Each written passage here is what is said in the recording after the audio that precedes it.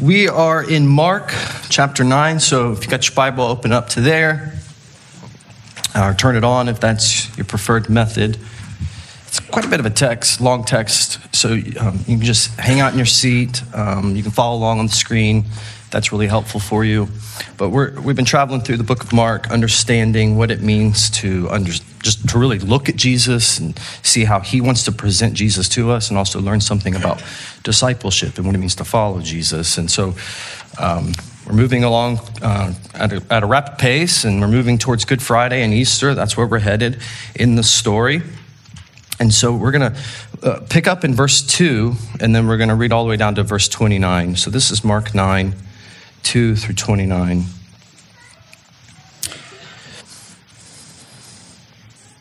That's what it says. And Mark lets us know that, and after 6 days, this is 6 days after the previous conversation, we covered this last week, of Jesus kind of very clearly explaining to his disciples, really for the first time, of what it means that he's going to have to go to Jerusalem, suffer many things, be rejected, and die.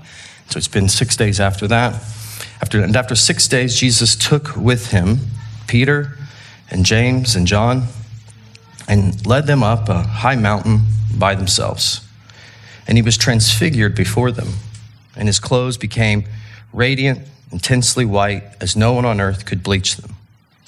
And there appeared to them Elijah with Moses, and they were talking with Jesus. And Peter said to Jesus, "Rabbi, it is good that we are here. Let us make 3 tents, one for you and one for Moses and one for Elijah." For he did not know what to say, for they were terrified. And a cloud overshadowed them, and a voice came out of the cloud. "This is my beloved son. Listen to him." And suddenly, looking around, they no longer saw anyone with them, but Jesus only. And as they were coming down the mountain, he charged them to tell no one what they had seen until the Son of Man had risen from the dead. And so they kept the matter to themselves, questioning what this rising from the dead might mean. And they asked him, "Why do the scribes say that first Elijah must come?" And he said to them, "Well, Elijah does come first to restore all things. And how is it written of the Son of Man that he should suffer many things and be treated with contempt? But I tell you that Elijah has come, and they did to him whatever they pleased, as is written of him." And when they came to the disciples, they saw a great crowd around them and scribes arguing with them. And immediately all the crowd, when they saw him, were greatly amazed, and they ran up to him and greeted him. And he asked them, "What are you arguing about?" And someone from the crowd answered him, "Teacher, I brought my son to you, for he has a spirit that makes him mute. And whenever it seizes him, it throws him down, and he foams and grinds his teeth and becomes rigid. So I asked your disciples to cast it out, and they were not able." And he answered them, "O faithless generation, how long am I to be with you? How long am I to bear with you? Bring him to me." And they brought the boy to him. And when the spirit saw him, immediately it convulsed the boy, and he fell on the ground and rolled about, foaming at the mouth. And Jesus asked his father, "How long has this been happening to him?" And he said, "From childhood. And it has often cast him into the fire and into water to destroy him. But if you can do anything, have compassion on us and help us." And Jesus said to him, "If you can, all things are possible for one who believes." Immediately the father of the child cried out and said, "I believe, help my unbelief." And when Jesus saw that a crowd came running together, he rebuked the unclean spirit, saying to it, "You mute and deaf spirit, I command you, come out of him and never enter him again." And after crying out and convulsing him terribly, it came out, and the boy was like a corpse, so that most of them said, "He's dead." But Jesus took him by the hand, and he lifted him up, and he arose. And when he had entered the house, his disciples asked him privately, why could we not cast it out? And he said to them, this kind cannot be driven out by anything but prayer. This is the word of the Lord. Last night, I read the story, the mountaintop story, the transfiguration story to my kids, 4 and 8. They're 4 and 8 at dinner. I read them the story. And then after I finished the story, I closed the Bible and I said, all right, what's it about? And one of them said, Jesus is God. That's what they shouted out, which if for, 4 and 8-year-olds, that's a hedging your bets kind of answer.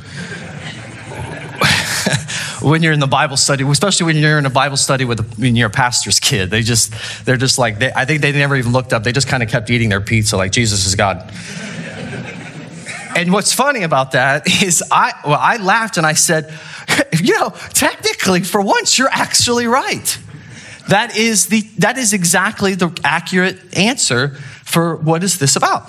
It's if you're like a Bible reader, you're familiar with the Old Testament, you're familiar with the book of Exodus in particular, you might have caught some parallels. Does anything about this story sound familiar to you? Moses, that big moment when he goes up to the mountain, gets the tablets, gets the law, all of that. So Exodus 33 and 34, you can read about that. There's a lot of parallels going on there. 6 days he waited for God to show up. 6 days, goes up on a mountain, all of these things. There's a cloud, God's presence comes down, all of that. And what happens is in that time frame, Moses asks at one point to see the presence, the glory of God. He's like, I want to see it, and God's like, you don't know what you're asking, right? Because no man, no human being can be in the presence of the glory of God. But because he finds favor on Moses, he's like, I'll tell you what, I'll let you witness my backside. Literally. So he hides him. That's what it is. He's backside.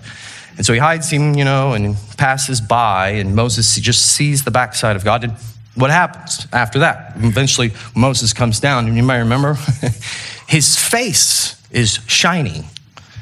It's glowing because he's witnessed the presence of God, and it terrifies the people. And so they're like, dude, we've got to put something over your face.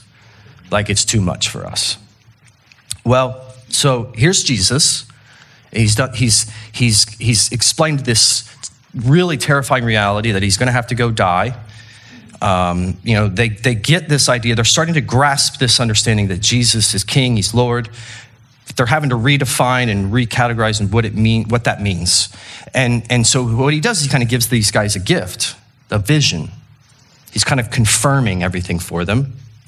And so he goes up on the mountaintop. Much like Moses, he goes up on the mountaintop and he's transformed, transfigured in front of them. And he begins shining intensely white. But the difference is, if you caught it, is Jesus is not reflecting light, right? He's the source. He's radiating the light himself. So Jesus, unlike any of the prophets in the Old Testament, like a Moses or like an Elijah, who talked with God, actually is the presence of God coming to earth. And the boys are absolutely terrified, right? You can read about the story in Matthew 17. You can read about the story in Luke 9. You can get a few different little details of what's happening there. But in Matthew 17, he tells us that at this moment when this happens, the boys hit the deck. They just fall down on their face because they are terrified. And rightfully so, If one of your best friends all of a sudden starts glowing, bright lights, okay, you're going to be terrified too, right? And so they're terrified. That makes sense. That's a proper response. That's a good response. And actually, there's something instructive about that. Fear motivates them into a life of worship. And in a lot of ways, what we're going to be talking about is worship. Fear is the beginning place. It's the source. Wonder, a sense of wonder leads us into worship. And that's what's happening here in them. Worship is just simply ascribing ultimate value to something. It's not just important to you, but it's everything to you. To worship something means to find all your meaning in that. Well, this transfiguration will be a pivotal, wonderful moment that empowers these disciples to find all their meaning in Jesus. there's two journeys. Like there's two stories Mark's telling you, really. And you need to grasp that. When you read the Bible, you got to always be asking, like, why is he telling me the story? Well, there's two journeys that Jesus is on. One journey is, of course, he's heading to Good Friday and Easter. Like he's on this journey to die and to resurrect and to show that he is Lord. And he wants to heal and he wants to save. The other journey he's on is really to form these disciples, to train them, to get them to understand, and they're very much slow on the uptake, like me, but to understand what it means that he is Lord and the way in which he lives this life and how that will change them. And this radically shifts and changes Peter particularly, and Peter's full of blunders when you read the gospel story. And I think Peter very deliberately wants you to see his blunders. Not just so that you get a picture that Jesus is Lord, but so that you get a picture that as a disciple, it really takes you time to figure out what it means to follow Jesus. So don't be impatient with yourself as you try to figure it out. It's years later, and Brad referenced it in liturgy, but it's years later, 2 Peter chapter 1, that Peter kind of gives this like, you've got this speech to early Christians. You've got it. You can do it. You've got everything you need to live a godly life in Christ Jesus. If you know about him, you can do this. You can radically shift and change your life if you know Jesus. And he's essentially in that letter, that first chapter, he's like, I'm not lying to you guys. I'm not telling you myths. I was there. I was on the mountain. I saw the lights. I heard the voice. This is real. It's his way. And by then, Peter's a completely different person. And so in many ways, this scene really shaped his whole life and his whole understanding. And so, it really transformed his worship. And that's later, and when he's writing his letters to the early church, he's trying to explain to them what it means to worship Jesus. How do you really ascribe find all of your meaning, find all of your purpose, find all of your value in Jesus, and shape your whole life around Jesus. And so let's talk about worship for a second. Worship is this funny word. I think it's a slippery word. I think it's an abstract word in the church. It's just this word that we throw around in Christian community. And sometimes I just wonder, what are we talking about when we say it? I've had a lot of tension with the word worship pretty much my whole life. As a kid, I grew up with a pastor as a father, and he was a worship pastor, a worship director. And it's been my experience that people in the church are often left with a kind of scattered and hazy understanding of what it means to worship Jesus, to worship God. It's just why I think sometimes we just categorize and relegate the meaning of the word to singing songs on Sunday at church, It's like he's the worship guy, she's the worship gal, whatever it is. And it's like, wait, what? So worship is just singing hymns on Sunday? No, it's far bigger than that. It's not less than singing, it's just that it's so much more. Well, here's the thing. I think what's great is, I think really that's why I read the entirety of the story, not just the mountaintop, but coming down from the mountain, all of it that comes with it. I really think that what this does is it shows us really what it means to worship. Because I just hate abstract words in Christian circles. I hate that we just use words and we throw them around and they act as counterfeits to actually being different kinds of people. And so I think what the whole passage does gives us a blueprint, a really concrete understanding of what it means to worship Jesus. All right, so what I did was I tried to break it up into 4 bite-sized chunks that we can follow. So here's 4 signs, 4 things to remember, 4 things you got to learn to understand in terms of what it means to worship Jesus. All right, you ready? All right, let's get into it. So first, it means this: to worship Jesus. It means first learn. It means you listen before you talk. That's hard for preachers. Listen before you talk. Listen before you work. Not just to your friends and your spouse, although that's good. You should do that. But learn to listen before you talk, before you do, before you work. Listen before anything. Listen to Jesus before you do anything. Peter, James, and John, see this transfiguration, and they know they're seeing something sacred, special, wonderful, right? They know they're in the presence of something unbelievable. It's why they hit the deck and cover their face. They are terrified. Peter says, this is so good. It's amazing. And if you remember, if you were here last weekend, there was this whole, Jesus explains that who am I? You're the Christ. Yes. What's that mean to you exactly, right? And it's like, I got to suffer. I got to be rejected. I got to die. And Peter's like, no. You don't get it. You're not going to suffer. You don't have to go a hard road. And Jesus is like, get behind me, Satan. You don't know what you're talking about, right? So Peter, it's only been 6 days.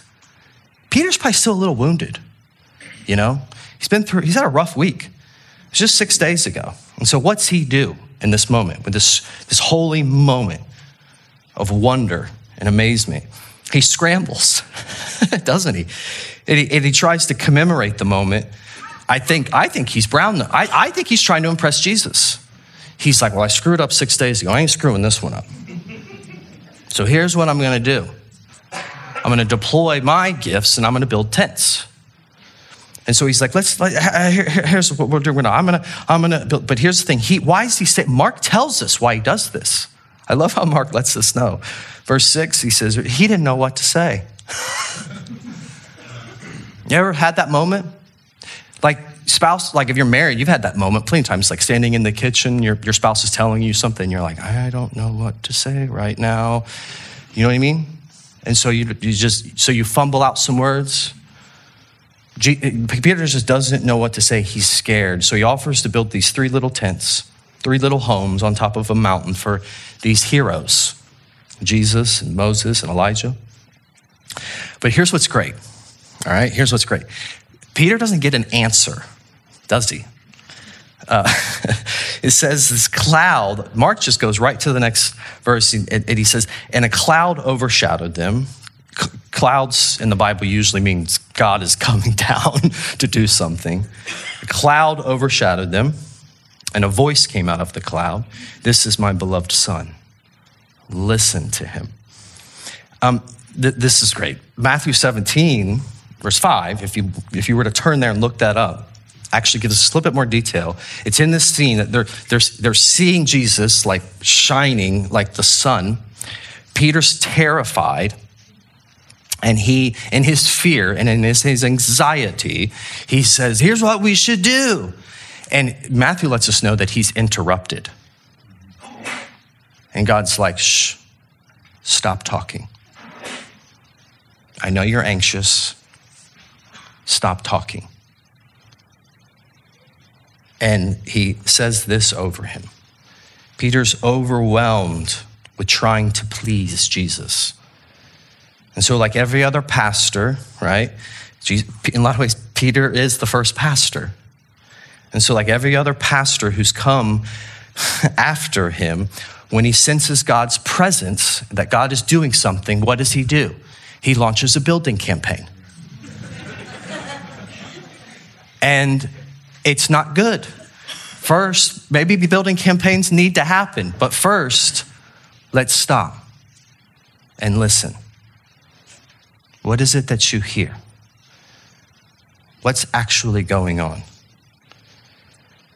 I like to think that God recognizes, this is total conjecture, but I like to think that God recognizes that Peter's had one too many blunders in a week, and he's just like, I'm going to cut this guy off. If I let him keep going, right? Where words are many, sin is not lacking. It's in Proverbs.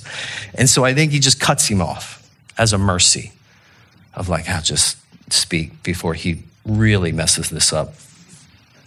So what I'm trying to get at is he cuts him off and just says, listen, boys, this is my son. Hang on his every word. If you want me, this is God speaking to disciples. If you want me, you want him. If you want me, if you want to hear from me, listen to him. Again, my kids were right. Jesus is God. True worship of Jesus means organizing your listening in front of all of your doing and your working. You're like, yeah, okay. No, think about it. Because this is actually something we really struggle with. A lot of great people come into the church with a kind of anxious fear of being right with God. right? I mean, it's understandable. Many people, not after weeks and weeks and weeks or years of coming, maybe not, but that initial phase where you're like, I think I'm going to go to church this Sunday. What is that about? What's stirring? Something, and it's good. It's a good stirring, but it's anxiety. It's an anxious feeling of like, I may not be doing what's right with my life. That's the starting place. And like I said, that all makes perfect sense. But the interesting thing is that, that carries forward for many Christians. Like we start to look at our life. We don't like the direction that it's going. There's certain things about it that there's just this cognitive dissonance that we feel that based on our proclamations and that what's actually happening, we're anxious about that. And what happens in the midst of all that anxiety is sometimes what we do is we start doing. We get busy. That's what we do. We put a lot of disciplines and serving in our lives without stillness and listening. If we're not careful, we reduce our worship of Jesus to just religious workaholism. That's so much of the church. Just religious athleticism. And what's underneath all of that is just this compulsive anxiety driving it. And I think what the thing teaches us right here off the top is it's like right here is the moment, Peter, you just need to learn when you are in the presence of God, stop talking. There's nothing you need to do. You need to behold. You just need to enjoy him, listen to him. When you look at your life honestly, what do you see? Do you have more serving than you have stillness? Is there a balance to it? I talk to a lot of people. One of the things that I'm deeply burdened by, and if you know me, you know that this is true, and I'm with you, and I'm a fellow traveler in all the guilty feelings. But one of the things that burdens me as a pastor as I listen to people is everybody is so busy and overwhelmed. I mean, we're just tired all the time. And the way, as a parent of little ones, the way you notice it is like you get to the end of the day and you're reading a bedtime story and like you're skipping sentences and pages, right? Just get to the end of this thing. And it's such a contradiction of life because at the end of my life, I wish I'm sure that I will wish I could have those are going to be the moments that I value more than anything. When you look at your life, what is it that you see? And, for some people, it's neither, right? It's not, there's no stillness and there is no serving and sacrificing either. And it's like, well, listen, that's even further from worship. But for a lot of well-intentioned people, we'd rather sacrifice some time in doing something over sitting and listening to Jesus by just simply opening his word, reading about him, and just sitting still. I don't need to do anything right now. I just need to listen. It's really difficult for us. This is actually just difficult. A fun fact. I'll help you in your friendship and in your marriage. You ready? One of the things, here's one of the greatest barriers to listening. You know what it is? There's an actual phrase for it. It's called the thought-speech differential. All right? And what that is when you're listening to someone, you can think faster than they can talk.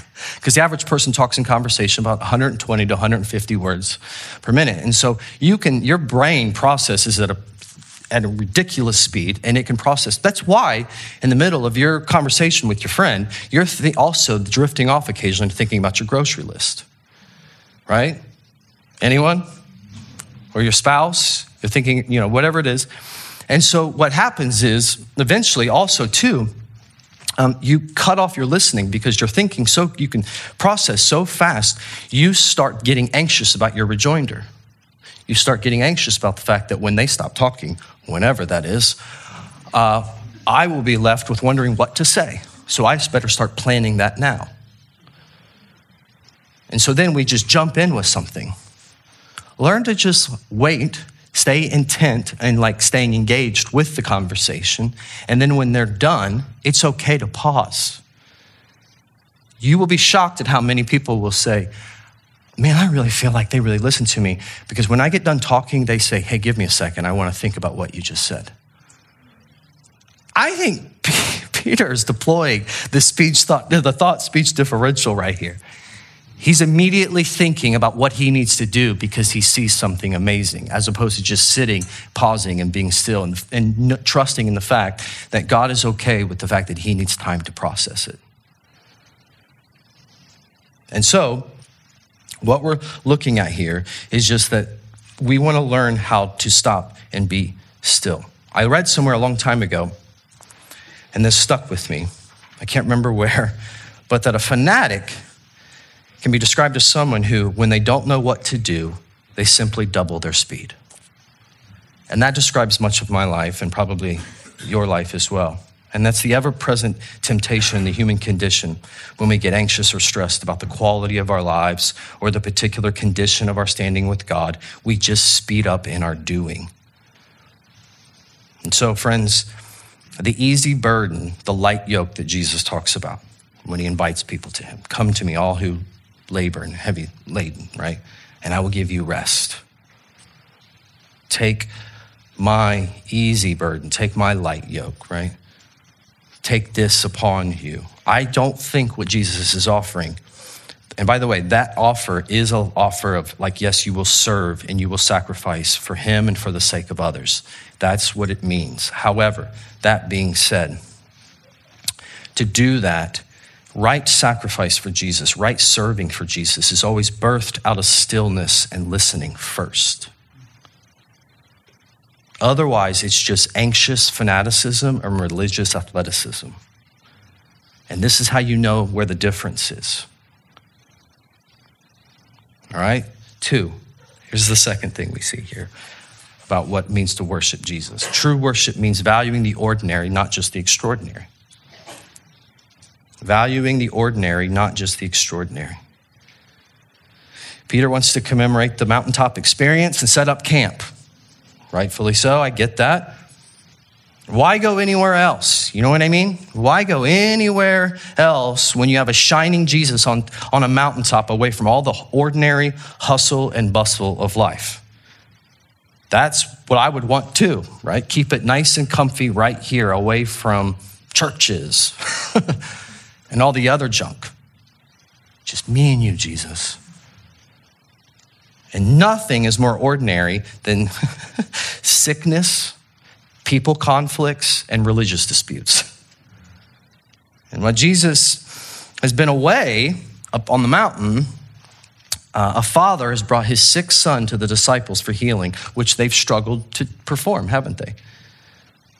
And so, once again, once they come down the mountain, they're witnessing an argument that's broke out between the Bible teachers and the disciples. Imagine that. Bible teachers getting in fight with church people. And this whole scene has Jesus just grieved. And there's mystery here, I'll admit this. What is he grieved about? I mean, he says a pretty hard thing. Oh, faithless. How long am I supposed to bear with you? I don't quite know. It's hard to say, actually, I think, what he's grieved about. But there's something about the faithlessness that he's witnessing in everybody and the arguing. But don't miss what I think the deeper implication when you put it all in context. The deeper point here is that most of what Jesus is teaching these disciples won't happen on the mountaintops, but it'll happen in the valleys. Peter would have loved to stay up on top, where things are glorious and bright, warm and beautiful. But Jesus is like, that's not where discipleship is really takes place. You have to come down. You see, Jesus gets distance. And you'll see this as you read the Gospels. You'll regularly see this in Jesus. Jesus gets distance for clarity only so that he can then go back into the difficulty of ordinary community. Friday night, I went to a Billy Strings concert. Oh, yeah? Well, you should have went in my place. Because I know it was great. I don't mean it like that. It was my sister. My sister was like, please come with me. I want you to go to this show with me. I love Billy Strings. And so I was like, all right, yeah, fine. So we go, and she's like, I got us a really good seat. And I was like, great. And so, and she did. It was amazing. It was amazing. If you know me at all, I'm like, I don't really particularly want to touch people. And so we had front row in the balcony, right? So I'm just like hovering over. And so the bottom is at the Brady Music Center downtown, which is a great venue. And so the whole floor at the bottom, there's not seats. They're all standing. I mean, it's like sheep, you know? I mean, they're just sandwiched in there. I'm looking at that. I mean, I'm anxious just looking at it, right? Just a sea of people crammed in this space. But I'll tell you, for those people, that was very much a worshipful experience. There was a cloud hovering over that as well. But a different kind of cloud. And so, but I'm thinking about this text at a Billy Strings concert. And so I'm in the front row of the balcony looking down at all the schleps down there because I had this amazing seat. And they were really enjoying it down there. But I'm thinking, this is good that I'm here. You know what I mean? I'm like, this is so good that I'm here and not down there. And it's good. Like, that's good. It's good to have moments where you get distance on life.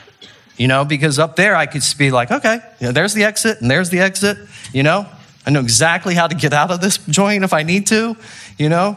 And so it's really, really good to get distance. And by the way, you should do that. You should go off to the mountaintops, whatever that proverbial mountaintop thing is for you, to get distance on things like community and conflict and all that. But here's the thing, you can't live there. You can't live in the balcony. You know, so as I looked down on that, I thought to myself, this is wonderful. This is good that I'm here, but I can't stay here. That's actually where I'll be on Monday. I'll be back into the fold, into the mix of life, of rubbing elbows with people that are strange or smell funny or have patchwork corduroys. So be back into that soon enough. And so we must learn this. This is an often overlooked reality that Jesus wants us to listen to him, and so that we can go out and live for the sake of him and others. But he also wants us to learn what it means to give up our pride and die to all of our selfish agendas and all of that. That leads to self-indulgence and image protection. He wants us to die to all of that. But this is a hard task. And it would be nice if that task was primarily accomplished in the glorious mountaintop experiences of feeling close to God, feeling his warmth, his pleasure, and his love and acceptance, and far from the boring and frustrating realities of community life. But that's just not reality. And that's a good thing. We are not meant to learn worship of Jesus only on Sunday mornings when the songs fit our preference, when the preacher up there is compelling and motivational. We're actually meant to listen to Jesus and respond to him in our workplace meetings, in our living rooms, in our kitchens, in our classrooms. You learn what the worship of Jesus is all about when there's a conflict around the dinner table on Tuesday night, as much as you do in here during liturgy. That's what I'm getting at. When you sit at the dinner table with your family or with your friends and there's something tense going on or whatever it is, that is a moment for you to think, this is for me I'm being trained in worship. I am worshiping Jesus in this moment too. What does it mean for me to worship here? You're deploying a particular kind of value upon the moment. There's value in all of that. This is what we're learning here. And so the worship of Jesus is being refined in a million different ordinary experiences. The trick is to learn all of this is training ground. You're meant to value and then speak into it and act into it with intention and love. All right, so we have listening. We have value the ordinary, not just the extraordinary. 3, worshiping Jesus means giving him your most precious things. your most precious things. Notice what Jesus says to the Father. Just a really, in the midst of this thing, what's going on, they explain it to him. And it's in verse 19, and he says this, and this is just if you can remember this little phrase, it's really good, but he just says, bring him to me. Give him to me. What's more precious than your son or your daughter if you're a parent? Nothing for a parent. But that's not all. Something really strange happens if you noticed it throughout this scene. The boy is brought to him, and then first what? They brought the boy to him, that's verse 20. And when the spirit, this unclean spirit or whatever in this boy, and it sees him, he immediately convulsed the boy. It's like he has this visceral reaction to Jesus. And he fell on the ground and rolled about and foamed at the mouth. And Jesus does this strange thing. It's like right in the midst of this, he then has a conversation with the Father. It's like he draws out the Father's heart. And so he asks him, how long has this been going on? And the Father in desperation asks for help, but does so with this kind of like half-hearted uncertainty, doesn't he? He's just like, he's desperate. He wants help, but he's like, I don't really know if this is going to work. I mean, everything's been failed up to this point. Verse 22, if you can do anything, he says, have compassion on us and help us. And to which Jesus almost, I don't know if he's chuckling or what here, and Jesus says to him, if you can, what? All things are possible for one who believes. It's kind of a test, isn't it, of the Father. The Father being maybe in the whole section, maybe the only one in this whole section showing what real, true, worship actually looks like. Verse 24, I believe, help my unbelief. That's pretty much just put that on your, wall in your house somewhere. This is what it means to be a disciple of Jesus. I believe in you. Help my unbelief. But notice this, Jesus rebukes this unclean spirit. The boy convulses, and then the boy lays there like a corpse. And so everybody around him is failed again. He's dead.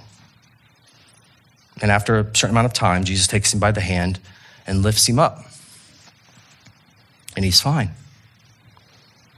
What's interesting here is in the dialogue of this desperate father, the fear of handing over his son and seeming initial tragedy of doing so. Because what I'm trying to get at here is notice that the boy doesn't immediately get better, does he? He actually seems to get worse at first. And so the point I'm trying to get at here is this is actually such a perfect analogy of what the journey of learning true worship looks like and feels like at times. You see, over time in discipleship, Jesus won't ask less of what's dear to you. He will ask more of it. He'll ask more of it. He'll get at things that seem the most precious to us, the things that stir up our emotions and where our beliefs lie, so that he can show his all-sufficiency more and more to you. N.T. Wright says this, people today often suppose that the early years of a person's Christian pilgrimage are the difficult ones, and that as you go on in the Christian life, it gets more straightforward. The opposite is frequently the case. Precisely when you learn to walk beside Jesus, you are given harder tasks, which will demand more courage. You know the story of the prodigal son? Who do you think has a harder task? The prodigal? To stop sleeping around, stop doing all the drugs, stop doing the whatever is going on, and come back home to the Father? Or the older brother who's bitter? I would argue the older brother has the harder task. That's a much heavier lift. And this is so much of what the Christian life is like. There's stages to it. And early on in I'm not talking about particularly just your age. I'm talking about the development of the Christian life. Early on, you struggle with the sins of the prodigal. You're working things out.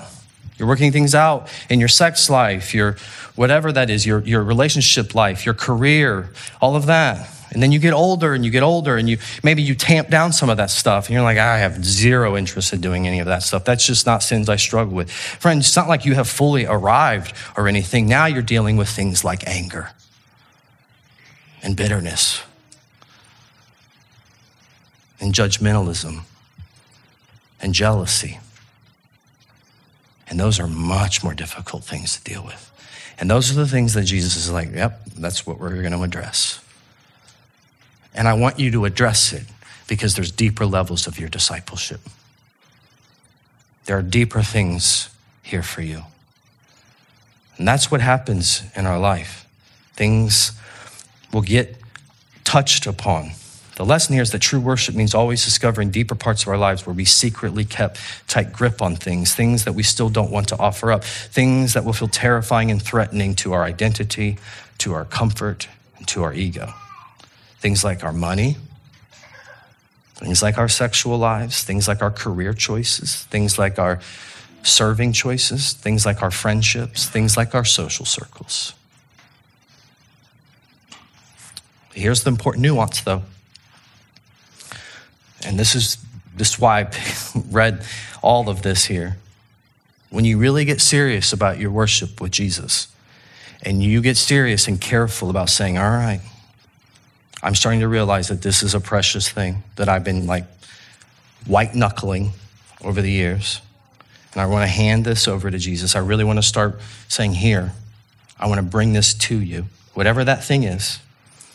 When you do that, you might initially experience some convulsions. Expect that. What I'm trying to say is when you start to really hand Jesus your most precious stuff, expect it to get worse before it gets better. Expect it to be really hard. Expect that it might actually look like a corpse. You might look and feel like a corpse. That's Jesus dealing with them. You might feel some pushback, and it might seem like a death. Don't give up hope. Wherever there is a crucifixion for Jesus' sake, there will be a resurrection. That's what you have to learn. What looks terrible and terrifying at first will lead to Jesus lifting you up over time and saying, I didn't see this coming. And that was awful. That's been terrible, but man, it was worth it. Jesus, I believe wholeheartedly, and I think this scene shows us, and this is just, it's on repeat in the gospel, but Jesus will honor your honesty and your courage to give him your most precious things. What are they? Identify them and give him those things, even if it means that you have to plead with him for belief and for courage. Actually, I would argue that real honesty will always mean confessing you need help in your belief and in your courage. I can't do it, help me. And Jesus says, you're finally getting it. That's actually what true worship looks like, relying on him, not just to heal, but to hold you as he's healing you and you're convulsing. All right, and this last thing, and wrap it up. True worship, worshiping Jesus, means learning prayer is the most important thing that you can offer.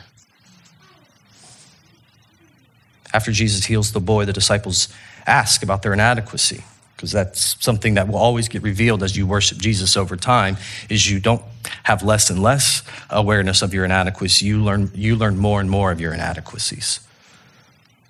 And so they're asking about theirs with Jesus, and Jesus just gives them this short and simple little answer, doesn't he?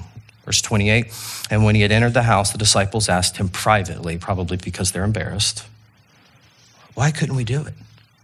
Why couldn't we cast them out? And he said to them, well, you guys didn't pray.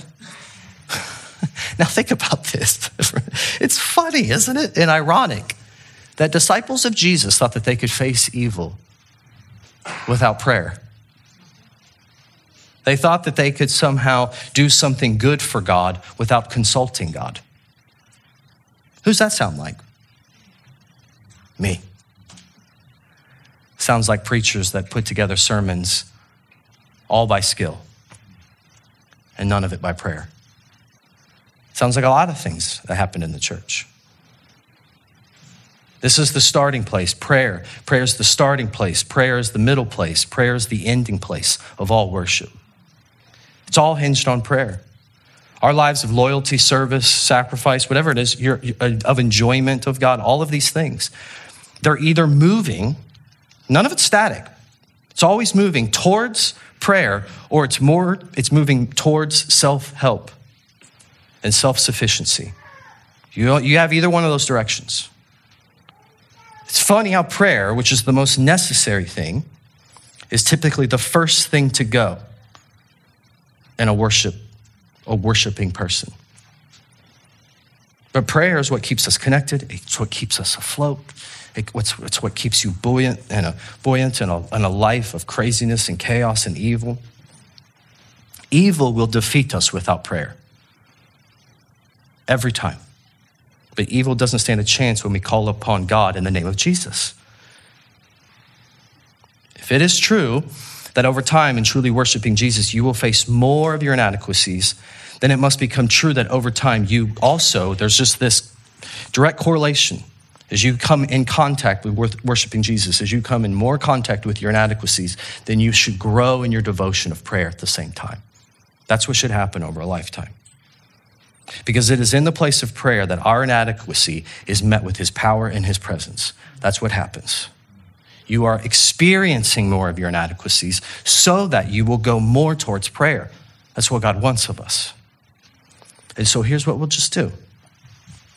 Let's pray now. Let's just end in prayer. We listen to Jesus in his word. Right? We value the ordinary spaces and ordinary relationships that we come in contact with. We recognize that in our listening that he is telling us things about what we're holding back. Image things, comfort things, whatever the things are, we all have them. And he's saying, I want that. And we're struggling with giving them because we're like, I don't know what it's going to happen if I give this to you. And he's like, well, it may not be pretty, but I will heal you. I will heal you. And so we pray. So as we enter communion, let us spend time, a few moments of prayer. And I invite you to continue to pray. As we leave here this morning, come in here and pray with us on Wednesday night. Come in for our services. We'll be having a prayer service on Good Friday. Pray, pray, pray.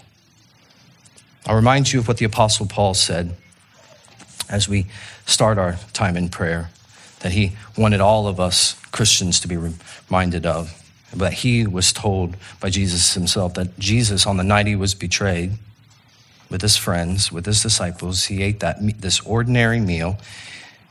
And after giving thanks, he took the bread and he broke it. And he said, this is my body, which is broken for you.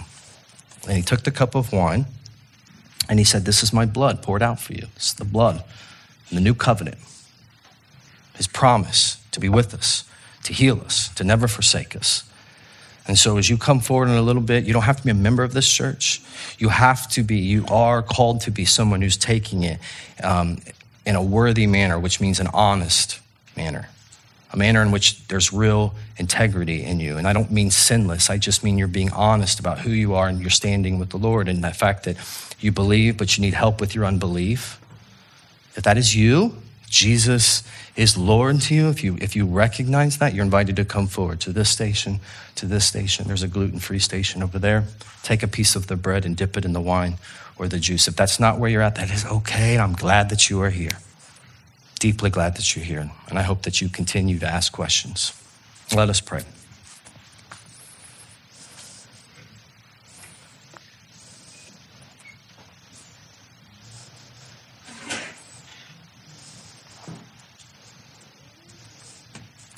Father, we